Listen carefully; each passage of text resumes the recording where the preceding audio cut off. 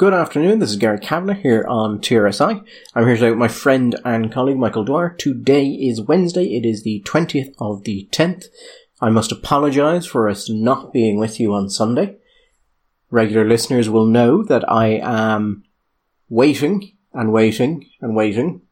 for the place I am living to be hooked up to internet and have been trying to do all of these things off a phone. I am told that situation will soon end and I can finally re-enter the digital age, but until then we are unfortunately at the mercy of these technologies, which seem to randomly switch off whenever I need them. Amused at your naivety that you think that this is a random thing and not a deliberately coordinated attack by the dark forces operating within our pseudo-democracy to keep the people from hearing the truth. I mean, they might want to stop the people from hearing the truth, but what the hell does that relate to us? Well, you know, Gary, when you throw a net out to trawl for the fishes, sometimes you catch the fishes, sometimes you catch the crabs. You can't really distinguish one from the other. That's probably what's happening here. I think we've spent too much time talking about epistemology and the fluid nature of the truth to in any way refer to ourselves as providing the truth. Well, maybe not providing it, but we're all engaged in a process of seeking it. We're all gathered together, out there hunting away for the truth, as it runs ever faster away from us. There is a new bill being put forward by Sinn Féin Senator Paul Gavin. He's introducing a new bill to, it's one of the bills aiming to give a space around anywhere abortions are done. Yeah, safe access space, isn't it? Yeah. He wants a 100-metre buffer zone around every premises that provides pregnancy terminations. That is the way the Times say. Yeah. The headline is anti-abortion protesters could face jail under new laws. What it says in the first line is anti-abortion protesters who harass women outside hospitals and clinics could be fined or jailed under a proposed new law. Now, I think that headline might be, Michael, what we call a little bit leading there. Because it's not that anti-abortion protesters could face jail under new laws. It's that someone who harasses or assaults someone could be jailed under a proposed new law, at least according to the first line of it. Unless the new law is going to make it its business to define assault or harassment in such a way that the simple silent presence of somebody would be construed as being that. Now, the Guards have come out already. Drew Harris has said that existing legislation is sufficient in instances where someone crosses the line from protest to harassment or assault. But I wanted to just bring up two things about this bill, Michael. Two things the Times says about it anyway. Go on. And one is this, because Lisa Chambers was already talking about a bill on this, and now maybe we'll have dueling bills. And I wasn't able to find a full copy of the bill when I sat down, so we might come back to this, but I just thought you'd like these two parts. Under the legislation, it would be illegal to seek to influence a person's decision to access abortion services or hold signs within the 100-metre exclusion zones. I cannot remember a bill in active memory that has contained language about seeking to influence a person's decision about anything being illegal within certain areas. But that's the first point of it. Now, here's the point I think that you'll love. The Times also says, the Irish Council for Civil Liberties, which supports the introduction of safe access zones, said the right to protest can be limited in exceptional circumstances to protect the rights of others, adding that demonstrators could simply make their arguments elsewhere. How can you go around pretending to be a body whose purpose is the defence of civil liberties and then come out with the kind of shite like that, which is to say, oh well, we can stop you protesting.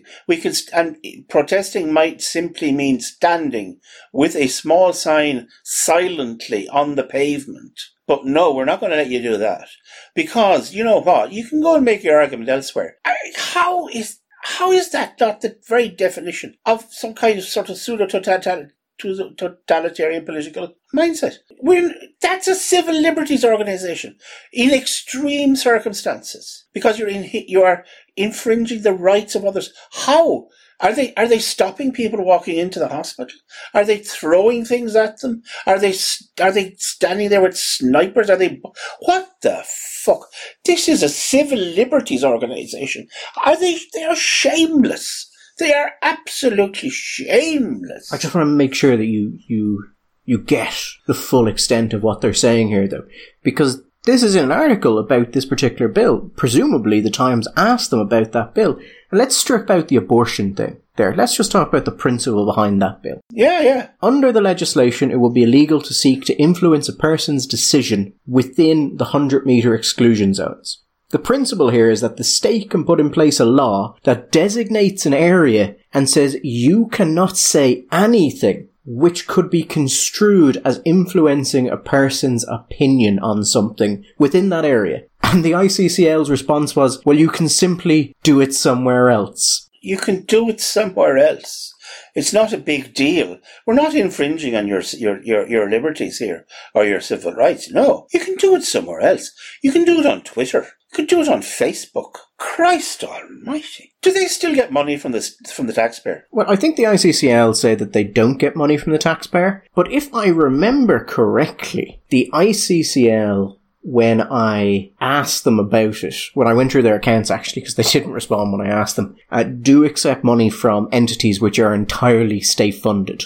So, do we consider that state funding? I would. I think pretty clearly it is state funding. They're receiving massive amounts of taxpayers' money, and they're taking money from the EU, which is again a governmental source, but they're saying, well, we don't accept any government funding. And you say, it kind of looks like you are, though. You can go and do it somewhere else. Here's the thing, Michael, because it's presented as, well, this is this is going to be a measure, to protect women, vulnerable women, against anti-choice protesters. And I have a feeling lots of people aren't going to stop to go, so it's not unconstitutional to give the government the right to control political discourse within designated areas and make it illegal for you to make points in favour of a particular idea within that area. We think that's perfectly fine and in line with constitutional and human right requirements. So it's phrased in exactly the way it needs to be to actually be treated seriously. And the ICCL already seem to be treating it seriously. Now maybe the Times didn't ask them particularly about the bill, but it's phrased as if they did. And to be honest, I find it utterly unsurprising that the ICCL would say that about the bill. They're already on record as supporting this anyway. Yeah, no, but I think this one is different because of the idea that you can exclude speech from a designated area. No, Gary, it's all speech. Michael, I think there's a difference between saying no protesters can go here. You can point at other things like the requirements for registration before protest or certain private areas, and you can say there's a precedent. I don't think it's a solid argument, but you can make it. But where is there a precedent for the passing of a law which explicitly restricts arguments in support of one political or ideological position within an area to be determined by the government? I think it's bizarre notion. Now, I don't find it a bizarre notion that there are members of the Dáil that will want to pass such a law, but I find it a bizarre, farcical, laughable and shameful notion that a group which is supposed to be defending civil liberties would actually be in favour of such a law. I don't know, some might say that's a bit of an issue for a civil liberties body, but no one respectable anyway. No, God, no, not respectable. Not respectable at all. So, the government has announced some changes to the planned reopening structure. They seem to have developed a newfound interest in the idea of antigen testing, which they have had at random points throughout the last 2 years, but have never gone anywhere with it. And Michael, I think, wants to talk about some of the regulations for nightclubs. I'm not particularly bothered about the nightclubs. Nightclubs are a young man's game, Gary. I have long since abandoned my interest in attending nightclubs. I do think that there is, when, as it is and has been for some time, you go into a coffee shop and when you walk to your table, you have to wear a mask. Mm. When you're sitting at your table, you can take the mask off. And you can sit there and you can discuss and drink your coffee and eat your cake and whatever. But then when you have to go to the bathroom, you put the mask on again and all that. And at times, particularly when you're in a coffee shop, which is like 15 foot square, it all feels a little bit silly. Or if you're even in a big place, which is completely empty and you're not passing anybody by, it all feels a little bit performative. That seems to have been brought to its highest level now with the rules regarding nightclubs. The first thing is that nightclubs are going to come back, but with social distancing. Now, you're closer to the young people than I am, at least chronologically, Gary, but my memory of what the purpose of a nightclub was to ultimately destroy social distancing. And that's why we include the consuming of large amounts, or moderate amounts indeed, of alcohol in order to disinhibit the people so that they won't be socially distant and they will rub up against each other in a friendly kind of a way. I mean, young people may not always achieve it, but I assume it is generally the primary motivation. Well, certainly around 1:30 of a Saturday night in Coppers, I think that the motivations have become fairly singular. But maybe you can guide me through these. If I'm dancing, I don't have to wear a mask. Is that correct? That appears to be the regulation. If you are dancing, so it was announced, I think the general tone was that restrictions would have to continue in nightclubs, including mask wearing and social distancing and all of that things. And then they said, of course, unless you're dancing or drinking or something like that. So if you weren't sitting at your table, assuming it's one of those places that had tables, but say you're standing up, not drinking, not at your table, but not dancing, then you would have to wear your mask. However, if you were standing up and dancing, then you wouldn't have to wear your mask. I wonder would they accept a gentle sway? You see, that's the thing. I mean, different people, very different styles of dancing, different types of music, very different types of dancing. When in the many, many years ago, in the far, far away long time, that I was a person attending dance halls, the way we used to dance was you bolted your knees together and moved your arms around to the noises that whether it was Depeche Mode or Ultravox was making at the time, and that was dancing. Other places, there were lots of jumping up and down. Now, I haven't heard or noticed anybody talking about singing, because one of the things that goes on at nightclubs, Gary, is particularly towards the end of the night, and there's a tune on. Of course, I don't know, do they have... if it's techno, if it's a pure techno night, there won't be any lyrics, there won't be any singing, so it'll just be the people standing there in their lovely atomistic drug haze, dancing away to the beat. But if it's kind of nightclub where they actually play tunes with lyrics, there is a tendency for people to sing along. Now, I know singing is very bad. So if you're standing up and you're singing, you'd have to be doing that with a mask on, if you're going to be allowed to be. But if you're dancing, you've no mask on. Is there going to be a regulation that you can dance without a mask, but you can't dance and sing? The difficulty here is that this is going to be the only place you can dance and sing without a mask. Because The government has also confirmed that for indoor live music, drama, any live entertainment, sporting events, audience will have to be fully seated. Oh, okay. So you can't dance at live music. You can't dance? Well, if you can't dance, you're no friend of mine. Here is a quote from... You wouldn't just... I tried very hard to just ignore that, Michael. All I can hear is laughter.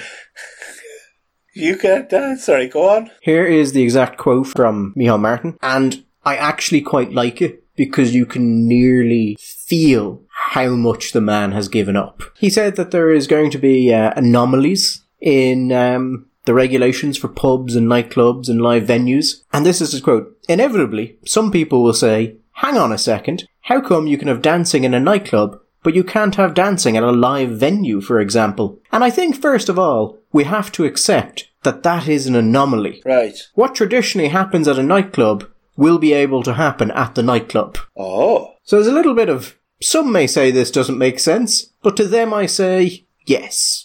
So, what happens normally in a nightclub can happen in a nightclub. Now, once upon a time, listeners will know from reading books by Edna O'Brien and the others, if they still read such things, that there was a time when you'd have a dance and a member of the clergy or a local nun, if it was a school dance, would go around and check using a newspaper or perhaps in the United States, I believe, a telephone directory because they had telephones, that there was enough room between the two dancing people to ensure that, as they used to say, there was room for the Holy Spirit. Now, if Gary, what was used to happen in nightclubs is going to be able to happen in nightclubs, well, there's going to be that surely involves physical contact. I mean, I can't believe that we got to the point where it is actually possible to have seriously asked the question, will the owners of nightclubs be expected to police whether or not patrons will be shifting? If some young fella throws the gob, obviously with explicit consent sought and given. Active and enthusiastic. Absolutely, because I've just been watching South Park and it's very clear. Active, explicit consent given. If said young fellow throws the gob on this young one, will there be people there to intervene and say, no, young fella, you cannot do that. That's an outside club activity. Or will that kind of thing be allowed to go ahead? By the way, as for the dancing in concerts, I completely approve of that. I was never a big attender of concerts, and I much preferred the idea of sitting in my seat and watching them play their music and not have to get up and pretend to want to dance, which all my other friends would want to do. Oh God, let's go and dance up by the stage. And oh, do we have to? So I'm on board with that. But this is just getting. Surely it would not. Isn't that the case, Gary? That, and if we want to be really number one health safety guru guys here, the single most likely spot to be the site of the famous super spreader is a nightclub. Remember the case very early on in Seoul in South Korea, where you had a series of wasn't it gay bars and nightclubs, and just went boom straight through them. I think from what we picked up just over the course of this, areas that are likely to conducive to super spreader events, I would basically summarize it as nursing homes, hospitals, nightclubs. The question you were asking there, Michael, about whether or not the clubs will have to police someone trying to vigorously engage with another person. I think the more important question is, maybe that's not allowed, but if they're both technically dancing, does that mean it's legal? Well, dance has been called the vertical expression of horizontal desire. The thing I really like here is the Vinters Association are saying this is devastating to us. This makes no sense. What is the sense that you can go into a nightclub and you can dance and you can do all these things, but you cannot go to the bar to order a drink in a pub? Martin had some comments on that as well, Michael. And did he? Go on, share. It took a while for pubs and restaurants to get used to the rules, and I remember hearing over the summer, if hotel dining rooms can open, why can't I open? That goes on all the time. So, is what he's effectively saying, listen, we actually don't have any answers to the questions that you're asking, but we've come to our peace with that. We don't worry about that anymore, and we would invite you, the press and the public, to join us in that, and just accept it. Just make your peace with it. There is no logic or coherence. What they're saying is that the department is going to urgently work with the sector in order to devise regulations for the sector that take into account the complexities of the sector. The strong undertone to that is, we needed to open them, and so we're going to open them. And it seemed kind of ridiculous to open them and not allow dancing. So we were kind of forced to allow dancing. Now, they're going to be opened because they're going to be opened with passports, yes? It looks like passports. The government is now talking about antigen testing, so maybe they'll do something with antigen testing as well, if you want entry. It's difficult to know, Michael. But I believe the government can pull it off, Michael. Because I will believe anything of a government that managed to vaccinate over 100% of Ireland's elderly. Yeah, they found elderly that we didn't know we had. Yeah, this is something I've been following along for a while. And I remember we were talking about it when the HSE had their little health worker issue. And we were saying that there are more people vaccinated as healthcare workers than there are healthcare workers in the country. Which was a good trick. Yeah, it was impressive. I realised shortly after that there are more people vaccinated in the over 60 age demographic than there are in the country, at least according to the census. And there are substantially more people. So, I mean, you had immigration, people obviously get older, but then people die, so that drives the number down. Yes. But we've administered about over 2 million vaccines to people over 60 in Ireland. So you have in that, single dose 1, dose 2, Mostly in the elderly, in the over 60s, it was a 2-dose system. They didn't use much of the single dose at all. But there are estimated to be less than 900,000 people over 60 in this country, and some of the estimates go down to about 700,000. 2 doses at 900,000, that's 1.8 million. Where did the other 200,000 vaccines go? And by the way, those are not the census figures. Those are the estimates on the assumption that since the census in 2016, the population has increased. But I really just bring it up to make the point that we actually have relatively little idea of how many people we've vaccinated, because we don't really have a very solid idea of Ireland's population. Like, we're in the right ballpark. We're not going to be off massively, but something to keep in mind when we're talking about there are this many unvaccinated and there are this many vaccinated. We don't really know how many people are in the country. We never really have. It was never really an issue. There's a fair few. I think we can be confident in saying that. There's a fair few people in the country, and there's more than there used to be. And isn't that all you really need to know? I mean, it's all the pension system needs to know. That's true. You mentioned antigen testing there, Gary. One of the things that has been a bit of a puzzlement for a lot of people looking at Ireland is the fact that we are up there around the tippy top of Europe and indeed the developed world when it comes, which means the world actually, when it comes to vaccinations. When it comes to the numbers of the vulnerable vaccinated, we're supposed to be up there near 100% of the category considered vulnerable. Over, 92 to 95%? Now, I know we're talking figures now, just having said that the figures are doubtful, but hey-ho, somewhere between 92 to 95% of adults. They're high. You should work on the assumption that anyone who wanted to get vaccinated has gotten vaccinated, and those who haven't gotten vaccinated either have chosen not to get vaccinated and don't want to, have chosen not to get vaccinated because they have some reason not to, maybe an underlying medical condition or a fear of needles, which is actually surprisingly common, or they haven't gotten vaccinated because they just haven't bothered, because they just don't really see the need. Yeah, and presumably in there's going to be quite a few of those people may have even had COVID. Yeah, I mean, you would suspect that this is the people who are not vaccinated will on average tend to be younger because they're less of an immediate threat and are possibly more likely to take certain risks with their health, like socialising, that older people wouldn't, and therefore more likely to have actually already had COVID. But we don't really have very good data on that, and the HSE is not really going to start producing that sort of data anytime soon. So we're looking at the numbers, and we're getting very aerated again, Gary, about the numbers of people who are testing positive. The number of cases, we're back up to a 10-month high. Again, up at the top end in the European scale of new cases. We're trending, all the trends are looking bad, having looked pretty decent there under a month ago. And then we look at a country, say, like Denmark. And Denmark is quite a bit ahead of us on the opening up scenario. Pretty well completely opened up. It was behind us on the total percentage of the population that was vaccinated, and yes, doesn't seem to be having the same kind of surge problem, if you want to call it. That's the word that's been going around with vaccines, with new cases. And people, not just Denmark. Denmark is the one that's come up because Denmark is a similar sort of a same latitude as us and a similar size of a population and that kind of thing. And people have been wondering why this might be the case. And one of the things that people have been saying is that maybe there's an issue around testing, that maybe that an aggressive, widespread testing regime could have been useful.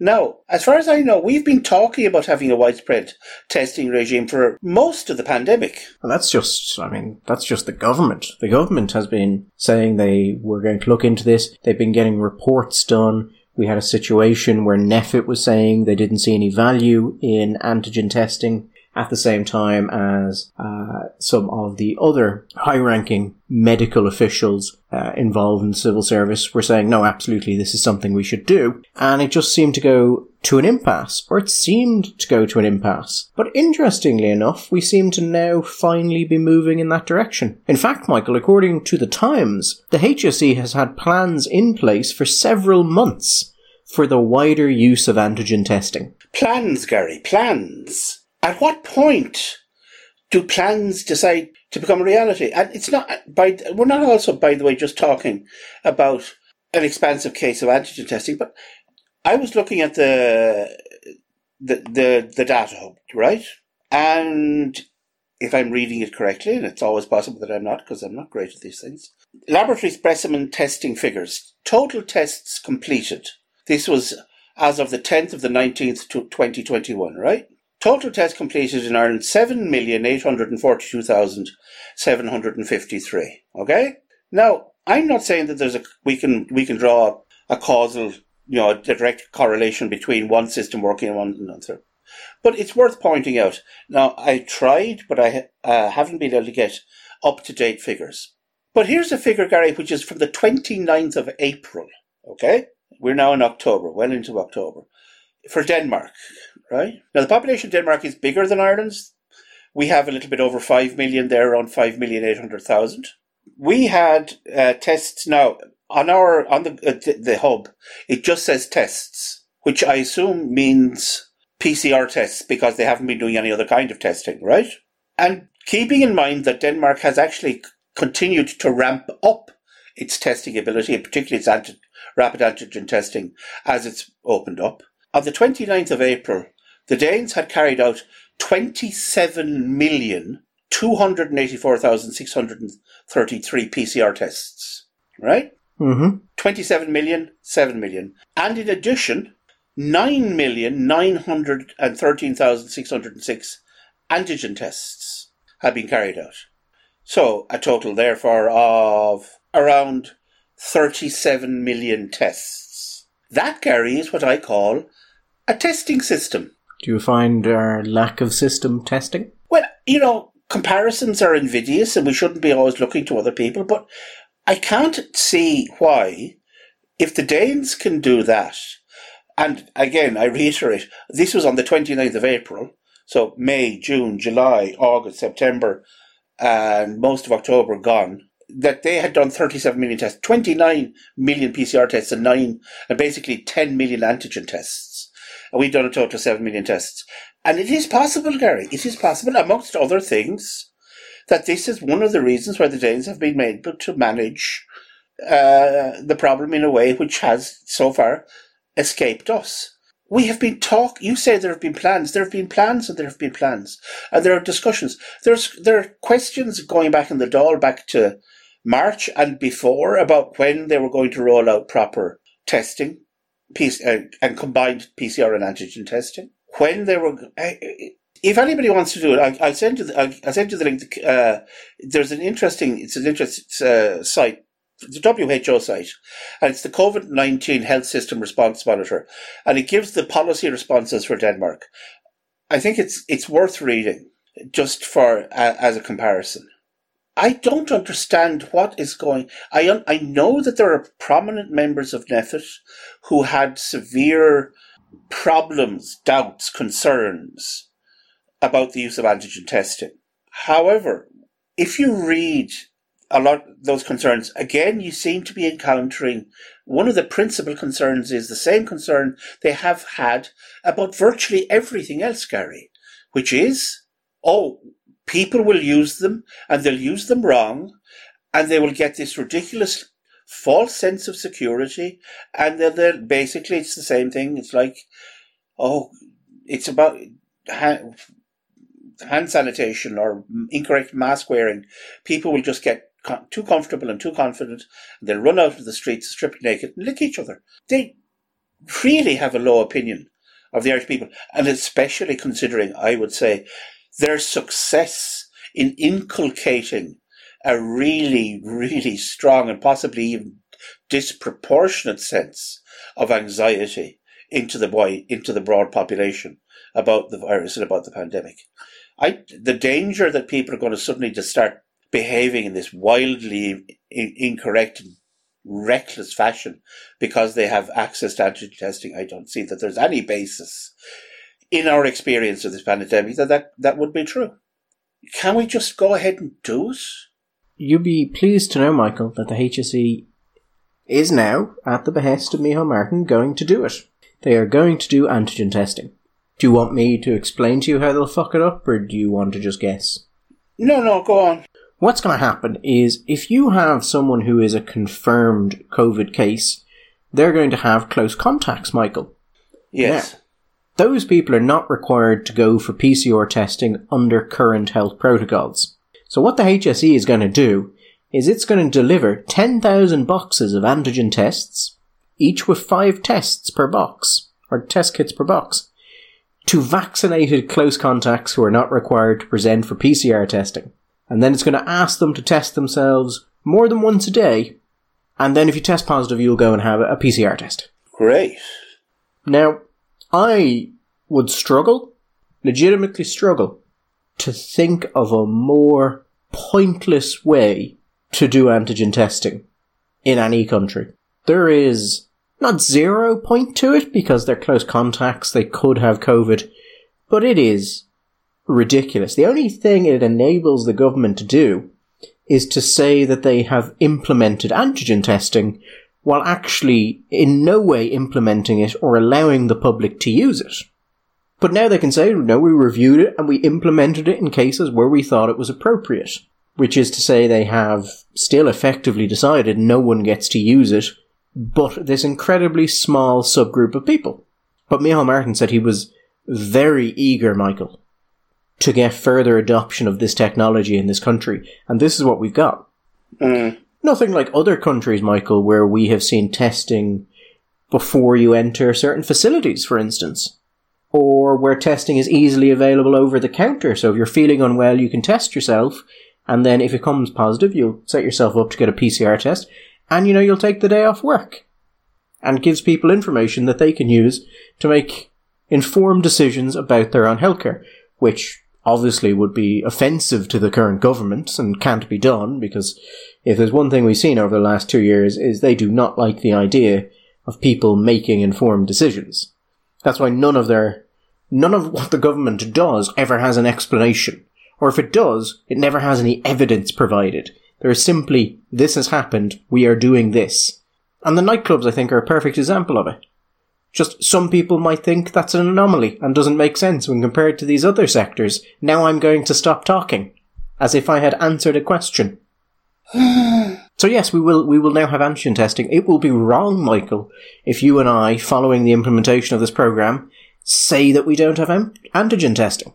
And I think that's the value of this program to the government. Yeah, their value is they say, well, we have it. We have it. We reviewed all of the available evidence. We stayed up to date with everything, and we implemented it where we thought most effective. And all it does is it stops people from saying you spent a year pissing around and then you did nothing. And all of this thing of, we can't do it because NPHET doesn't like it. Well, what about one particular member of NPHET, Philip Nolan, Michael? Do you remember Philip Nolan? Ooh. Yeah. A week and a half ago? 2 weeks ago? Yeah. Saying that Ireland was coming close to suppressing COVID-19. Yeah. And I remember hearing that at the time, and I was like, that's total bullshit. That's just nonsense. I mean, I would like were it true, because I would like there to be no restrictions and for the government to fall in shambles, where it can go back to being incompetent about things that are impactful but less immediate to me. And he said it. And as soon as he said it, you're like, you can't have evidence for that because that's nonsense. And then 2 weeks later, he has to come back and say, things have gotten very bad. Why are we trusting these people's analysis? Or their predictions? They have been uniformly terrible. What kind of testing regime are we running now, say, in hospitals and care homes, for people working in those? It's hard to tell. In the same way it's hard to tell how many outbreaks of COVID-19 there have been amongst healthcare staff. Or the really interesting question is how many of the COVID cases in hospitals are not people so seriously ill that they were hospitalized with COVID-19, but are rather people who were found to have COVID in hospital, either having gone in for something else, but having had COVID, or having picked it up in hospitals. And that's that I think is one of the 2 or 3 really interesting questions about the pandemic that we just do not have enough data to work out, and that is one of them. The other really interesting thing is if you look at RIP.ie and you look at the level of deaths this year. Now, once it gets to, it's been up a bit throughout 2021, but once it gets to July, and starts to move into August, it is consistently above the average for 2017 to 2020. Now, some people are saying, well, it's the vaccines, they're killing people. Right. I have seen no evidence of that. That's all I can say on that issue. If anyone has evidence, I'm happy to review it. But I'm seeing a lot of people say it without evidence to back it up. In the same way, I saw a lot of people today passing around a post on Twitter that was about the amount of people who had picked up COVID in hospitals versus the amount who'd had it when they came in. And there were people, like intelligent, respectable people, retweeting this. Yes. And I'm not going to say the information on it was wrong. What I'm going to say is there was no source on that image. There was no way the people retweeting it could know it was correct. And I'm just not comfortable with that and saying things when I don't know if I'm right. And you can't fact check that image because it didn't have the required information on it. It could ultimately be perfectly right. Yeah, we don't know. But you would think you would, if you saw something and it plays to your prejudices, but you've no way of confirming it, you would be extra careful with it because you're biased to go along with it. But the thing with RIP.ie, the deaths are way up. What I would be interested to know is this a result of lockdowns? Are we seeing things like the results of missed cancer screenings? Although, actually, cancer screenings in relation to certain cancers have a mixed reputation in the research. Is it things like that? Is it results of lockdowns that we haven't been able to show? I don't think anyone has actually been able to work out what it is. There are going to be all sorts of things that are going to have been missed because of lockdown. At one end, obviously, I think the most dramatic examples are cancer screenings, particularly for cancers that are of a type that, well, all cancers benefit, I would suppose, from early diagnosis, but certain cancers far more so. That early diagnosis and rapid treatment massively impact on the chances of a positive outcome in those cases. But say take someone like me. I at this stage, I don't know the last time I had my bloods done. So somebody, if you got sort of fat people in their 50s and their 60s, and you'd normally expect, so particularly if you're on certain kinds of medication, you're going to check your liver function because the medication might affect it. You want to make sure it's stable. Your cholesterol is okay, that your lipids are okay, your sugars are okay. And you're talking here about hundreds of thousands of people who are not terribly unwell, but they're not massively healthy either. There surely are going to be some of those people that in other circumstances certain things would have been picked up on that aren't being picked up on, and then you may be looking at earlier deaths than you would otherwise have anticipated for people like those. And that's going to fall scattered through so many different categories, Gary. I would have thought it's going to be hard to sort of sift them out.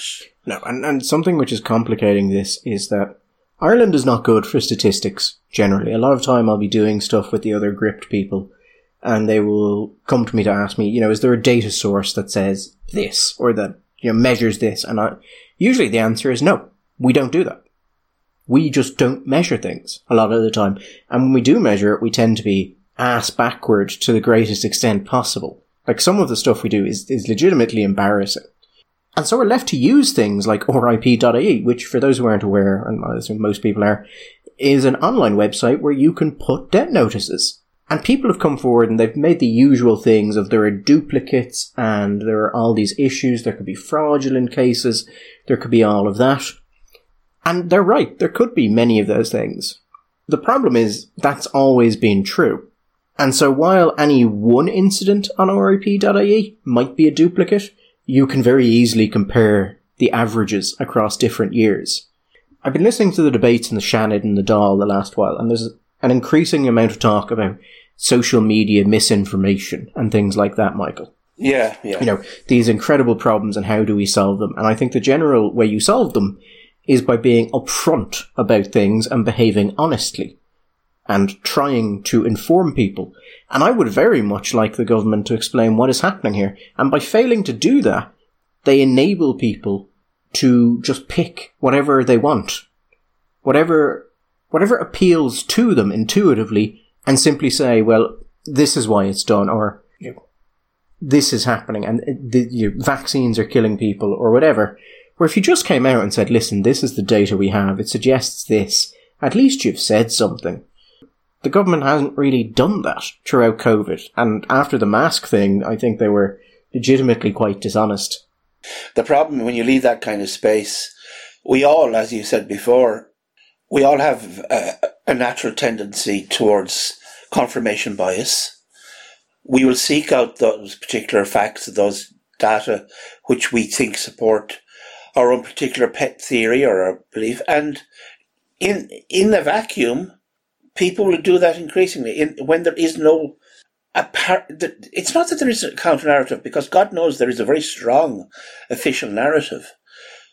But the nature of it and the way it has been managed since the beginning, the level of trust, I wouldn't say with the majority, I think most people actually have pretty high levels of trust with the stats coming out of the government and the HSE and what's reported in the media. But there is a significant enough size of a minority whose trust is being corroded. I think part of the problem that they have here is that I think you're right that there is a general level of trust in the stats and in the statements. The problem is that the statements and the stats have been of such uniformly low quality that the more you look into it, the more you are disposed to look poorly upon them. And really, if anything, you want the opposite situation. Generally, it's good if the more people listen to you, the more they trust you. I mean, you don't always have to be right. You just need to be trustworthy. It's like I say occasionally on this show. We are obviously very biased, but we try and be fair. And you just need to give people a sense that you are trustworthy and you are trying and have a level of competency. And they just avoid things they don't want to talk about. And that just leaves the space to people who will say anything on either side. I think that when they avoid these issues, they may have decent motives for doing this. It may be out of a sincerely held concern. You know, the old, Leo Strauss's idea, the noble lie, that there are certain times that for the good of the community, because you're dealing with certain high policies or complex issues, that you can't tell the full truth, or you have to tell half-truths or half-lies in order to keep people on board, to keep going towards what is ultimately the correct objective. Now, I'm not saying that that they're lying, but I think they're worried that and whether they're right or they're wrong, but they're worried about certain kinds of advice or certain kinds of things. The classic ones we've talked about before, I say the antigen testing or the use of masks or certain kinds of social encounters, that while they may be not in a position to give a full and complete explanation of why this is a bad thing, they have concerns that they may not be able to actually articulate fully, because to do so would create the wrong impression. And therefore, rather than just simply coming out and saying, listen, these are our worries. This is what we can't actually say for certain X or Y, but this is our concern. And that's why we don't think this is a good idea. There has been I would say a refusal, and maybe I'm being unfair, but my sense is that since the beginning, there has been a refusal to treat the population fully like adults, that include them in a conversation which includes uncertainty, to recognize that uncertainty exists, to recognize that we are in a new and novel situation, and that choices are going to be made, and sometimes we will make choices which will turn out to be the wrong ones, and we will have to say, okay, actually, we made the wrong choice now, we have more information, we have more data, we're now going to stop doing this, and we're going to do that, and we're going to change our policy. And I think that if you do that, maybe this is also naive, but if you give people that sense of not being the subject of a policy, but rather the active agents cooperating with their government in this battle. I mean, it's like a war. Yes, it's a cliche, but a pandemic is in a sense like a nation being at war. And the most successful situations of those is when people don't feel they're simply the passive receivers of a diktat from on high, but rather they are active agents taking part in their own way, in their own defense. And we are genuinely in it together, rather than simply this is a cliche, which we hear repeated from podiums in government buildings. I don't think they have done that properly, and I think that has led to an imbalance in the tone with the management of the pandemic, which I think is also potentially going to have long-term effects on people as we come out of it, which are going to be negative.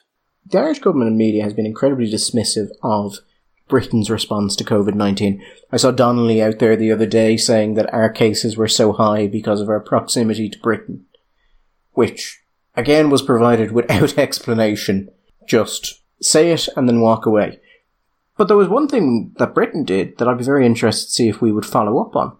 They are currently talking about having a public inquiry on the government's COVID-19 response, and that's because there was a report put together by some of the committees inside the House of Commons. Mm-hmm. I think it was the Health Committee and the Science and Technology Committee, so cross-party committees, looked at the government's handling of the pandemic, and they castigated the British government. They said it was horrendous. But we're not going to do something like that. I don't think we will anyway. One of the reasons I don't think we will is because no one wants to accept that there could be consequences for any of the actions we did. Like we were talking there about RIP and what could be leading to those excess deaths. And I was talking about cancers. The reason I said that, particularly cancers, was because I read a paper last year, and it was the impact of COVID-19 on cancer deaths due to delays in diagnosis in England. I'll dig it up and I'll put a link to it below. Now, it could have been supplanted. There could have been more modern findings that say actually there is no increased risk or it's different. But that paper said that they estimated over the next 5 years, due to the response to COVID-19 in England, which was lockdowns, somewhere between an 8 and 10% increase in the number of deaths due to breast cancers over the next 5 years. They did the same for lung cancer. I think they said that will go up by about 5%. They did the same for two other types of cancer, which I cannot remember off the top of my head. But they said there were going to be thousands of deaths due to the lockdown itself, due to the delays that introduced for treatment. I don't see the Irish government wanting to put together any sort of report that could come back and said, actually, yeah, you killed a ton of people. You may have saved a ton of people, but you also killed a ton of people. There was an Irish oncologist who was making a comment on the back of the similar data that was being used in the British report. He said that he believed that it was perfectly possible over the next 5 to 10 years that the long-term outcome of this we would actually see an excess of mortality in cancer rates, which would ultimately be similar to the total number of deaths from COVID that took place during the pandemic. Now, if that was to be the case, or anything like that would be the case, then obviously you're going to have to ask questions about the way that we handled it and how we did it. The most obvious questions that are being asked, and it's not just in Ireland, it's in Britain, it's in Sweden, it's in the United States, it's the way that people responded, particularly within the care homes and in hospitals, and the way that vulnerable people and elderly people were treated early on, and the early large numbers of people who died, and that the mistakes that were made there, and why those particular mistakes were made, and why they were made in the particular way that they happened. I think there are going to be questions, very serious questions there, and I think that it would be shameful if we didn't have some kind of investigation into that. And it's not just good enough to say, oh, well, we didn't know and it was new. I mean, there were people who at the time making very clear statements while those mistakes were being made that they felt that these were mistakes, and articulating why they felt they were mistakes and what could be done instead of following these policies. If anything like that is done, it'll be a whitewash. Just then it is not within the cultural remit of the Irish government or the civil service to produce a report which would be able to say, you are responsible for X and Y. X might be good, but Y was this. They're not going to do it, because that means blame. And we're not good at blame. It is also true that in the United Kingdom, in Westminster, House committees tend to have more teeth, command more respect, be more aggressive in their approach than Dáil committees are. At the closest we've got to the kind of thing that you see in Westminster or in the United States, in the, obviously at a much bigger level of the House or Senate committees, is when McGuinness was the chair of the Finance Committee, wasn't it? Was the Finance Committee? Yep. He turned it into something a little bit more like what you see in Westminster. We don't have that cultural history here. I would like to think that it was possible that some reasonably independent-minded TD chairing a committee would be in a position to drive that. However, I suppose one of the questions is, when you look back on it, there's probably going to be a degree of unanimity that was in the Dáil regarding a lot of these actions that isn't going to be conducive to some kind of a hostile investigation, supported by the fact that there is a much, much more diverse media ecology in the United Kingdom than there is here. You say there was a widespread agreement across the parties. I think that was true. I mean, the only degree which maybe there was at times disagreement about policy was that sometimes you had some of the opposition parties were pressing for not less but more of this, more lockdown, harder lockdown, better lockdown. You had the odd exception in the rural independence. But generally speaking, yeah, there was widespread agreement. But that was mirrored, Gary, within the media, within the print media, the radio, the TV. There weren't very many voices in Irish media which were questioning the shape or the direction of policy. And if you don't have that, it's very hard for a politician who wants maybe to kick up a fuss, maybe wants to cause a problem for the comfortable, to do so. Because the chances are he's going to be portrayed as, maybe someone out for himself or a bit of a crank or somebody who has his own agenda. I know we always tend to go back to it, but it is a big problem here. There is a lack of a diversity in our media ecology. In comparison, just in newspapers, where you have the Financial Times, the Times, the Telegraph, the Independent, the Guardian. I mean, there you have a real spread ideologically across there. You have the BBC, the Channel 4, and now you've the new GB News, which is doing its own thing. You've got Sky. You've got magazines like The Spectator.